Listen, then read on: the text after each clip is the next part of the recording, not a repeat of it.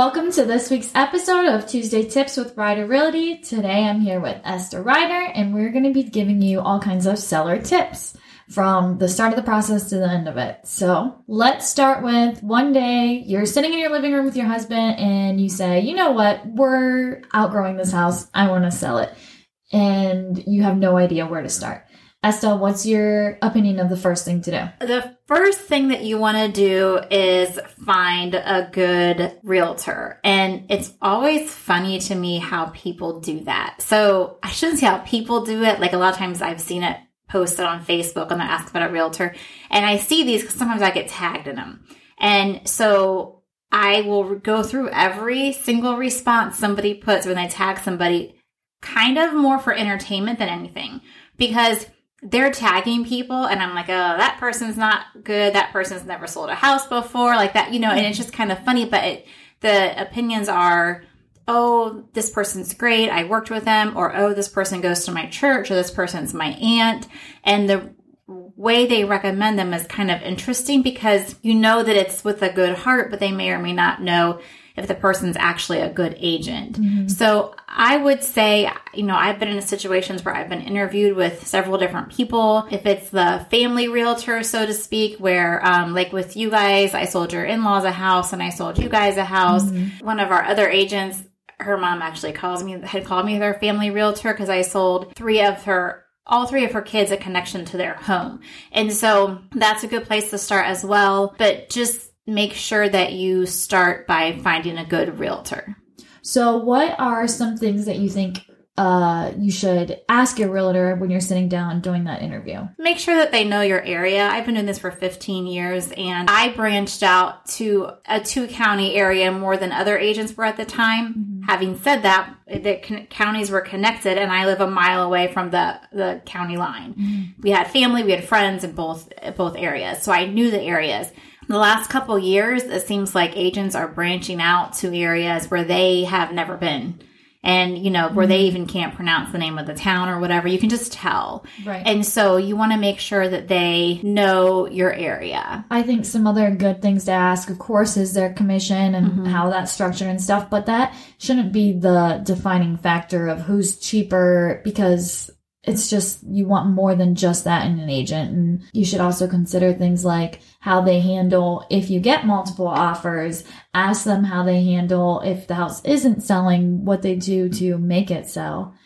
And then my other thought is that you want someone that is going to be like responsive to you, and then ask if they're on a team or if they're an individual. I think that makes a big difference for it right, because then you know what you're going to get. So if you use an individual agent, you are going to be dealing with that person the entire time. Mm-hmm. What I see from teams and what I've heard from, different clients and what I've experienced working with teams when I'm selling one of their homes is that you get passed off. Mm-hmm. And so we had one not long ago in our office where a small minor thing needed to be done and the seller was willing to do it. But the problem was that she wanted to talk to her agent that he hired. He is the main team guy and would not talk to her. He would only let her assistant do it because he was past that step. Mm-hmm. And what should have been a 5-minute phone call was like 7 days and it delayed the closing. And so just make sure, and you might be fine with that. That's not an abnormal thing. Mm-hmm. If you're dealing with a team, just make sure you understand what that looks like mm-hmm. and how many people you're going to be dealing with, and make sure you're okay with that. And if you are, fine. If you're somebody who wants to talk to that main realtor, like this lady was who had never sold a home before, then just keep that in mind too. Yeah, absolutely. So then your next little hoop to go through when selling your house would be like getting it show ready and decluttering, cleaning, scrubbing your carpets. What are some other good tips for getting your house show ready? Well, the first thing I would do is say you need to talk to your realtor that you do pick and have them go through the house and decide what you're going to do.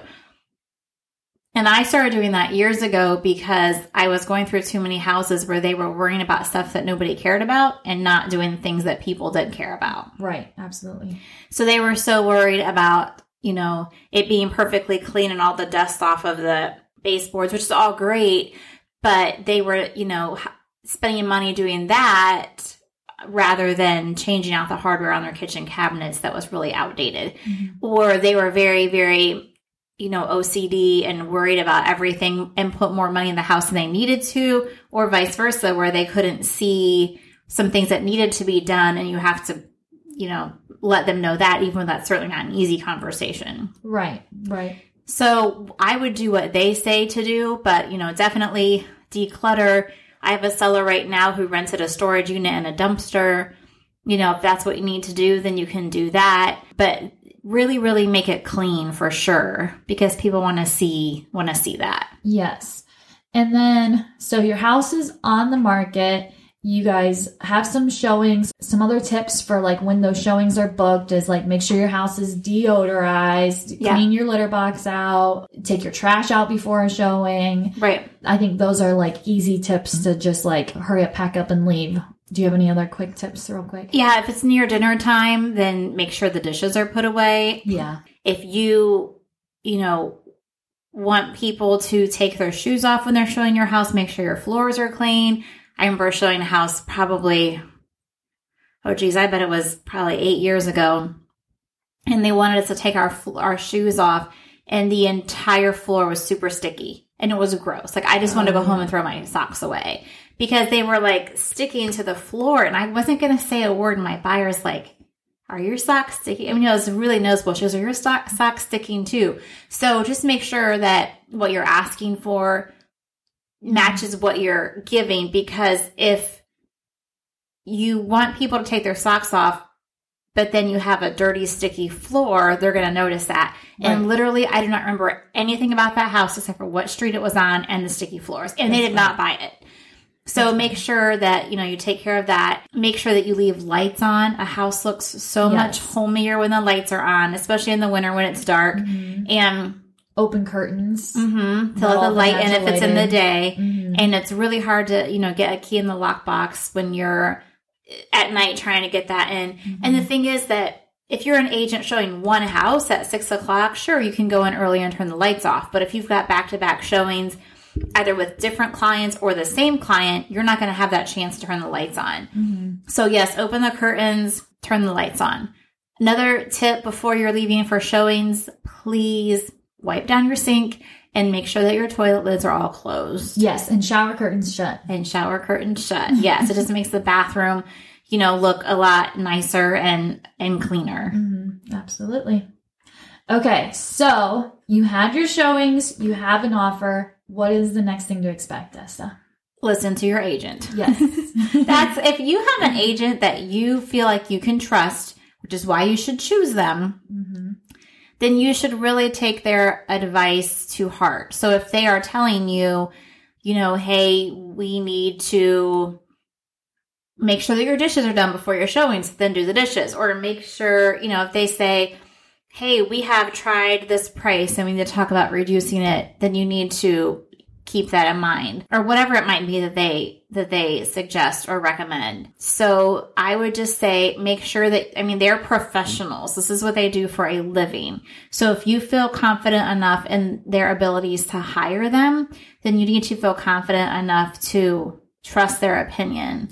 And too many sellers don't always do that. Absolutely. But now you have the offer and you're going over it with your agent, is what you were saying. And that's where it's more of what you and your agent want to decide. Without us seeing the offer or knowing the circumstances, or it being, obviously this is a fake client here we're talking about. It's really hard for us to offer that, exactly what to do, other than I would say price is not always the most important thing. It's not just the cash. So let's say that maybe somebody is going to give you more possession time and you need that to move into your next house. That could be more important. Yeah. Maybe somebody can close quickly and you need to close quickly. Or maybe somebody wants to close at a later date and that's what you need for your situation. So I would say look at all pieces of the puzzle and not just the price when you're going over an offer. And closing costs are in there too. Maybe someone is willing to pay closing costs and somebody's not, and that could save you guys a little bit of money. Right. Or things like that should be considered. Yep. So the offer is done and signed. Your next step is going to be inspector will come in, do their inspection. Your buyer may or may not ask for repairs. You can discuss that with your agent. And then the appraiser is going to come in.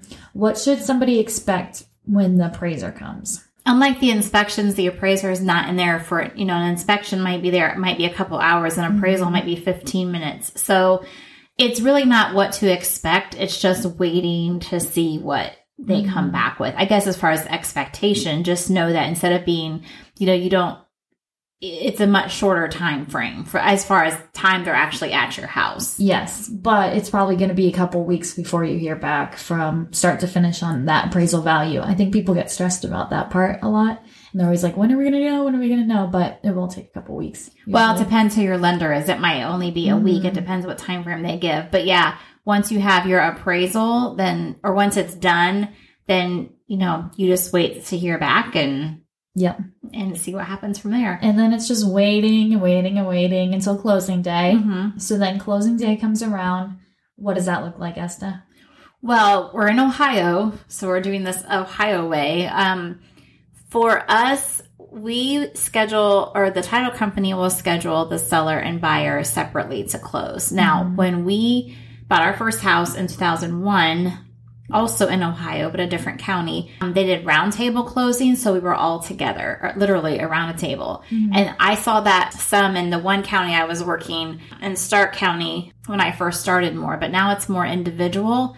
So you schedule it with what works for your schedule. I think the main thing is I like to work with a title company who has flexibility. Yes. I don't want my seller or buyer to have to take vacation days because their title company will only work from 9 to 5 and you have to come to them because that's not how our world is necessarily set up.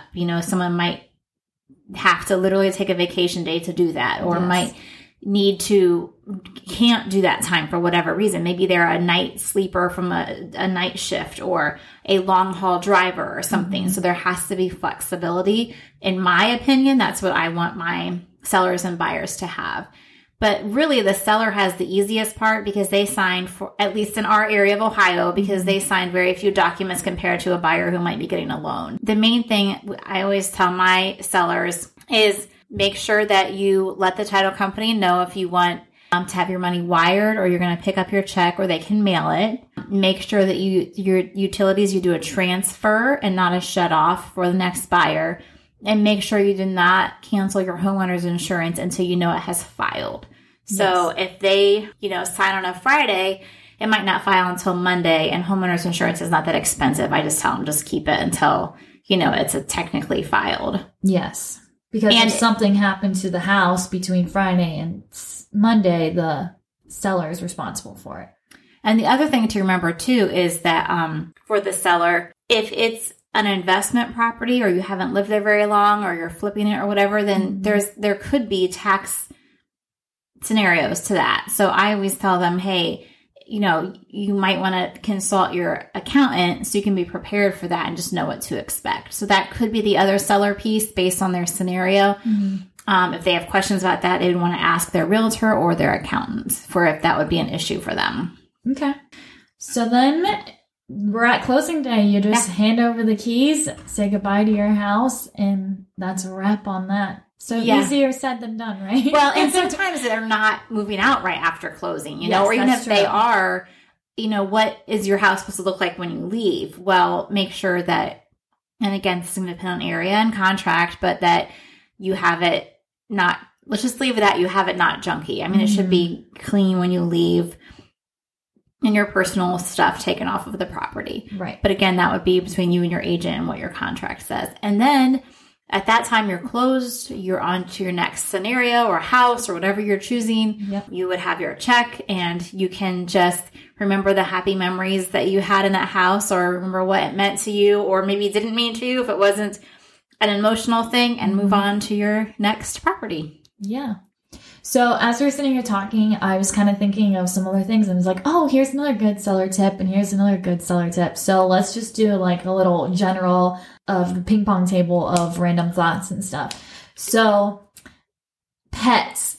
We didn't talk about taking pets away for showings Take your pets with you. Don't leave dogs. You can't trust a dog with a stranger in their house. They're protective, and definitely take them out of the house. If you have cats, at least let the buyers that are coming know. Don't let your cats out if they're not outside cats. Oh, I'm always so worried about that. Yes. Letting someone's pet out. I'm just, Yes. Try to be really careful at the door because I know that pet is important to somebody and I don't want to be the person who lets it out. Yeah. It's stressful as a real estate agent to make sure you know where the cats are. But so if you can take them, but some people can't take their cats. So just prepare the buyers for that. And another thing too that is important in Ohio is that if it's bad, snowy weather or icy weather, then you need to make sure that you have your driveway cleared, whether that's like salt for if it's just ice or shoveled snow if it's snow. That also goes for your sidewalks and a deck because, trust me, you don't want somebody to fall and get hurt on your property. Oh, yeah. So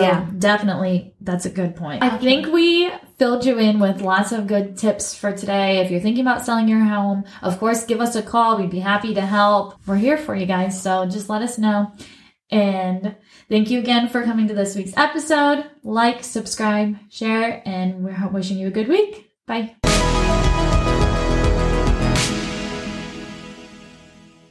So if you're thinking about selling, feel free to reach out to us. You can visit our website. You can email us, message us here on our Facebook page. And we serve Stark, Wayne, Medina, Columbiana, Holmes, Tuscarawas, Portage, Carroll, Summit, and Mahoning County. So we have an agent that can help you with that transaction.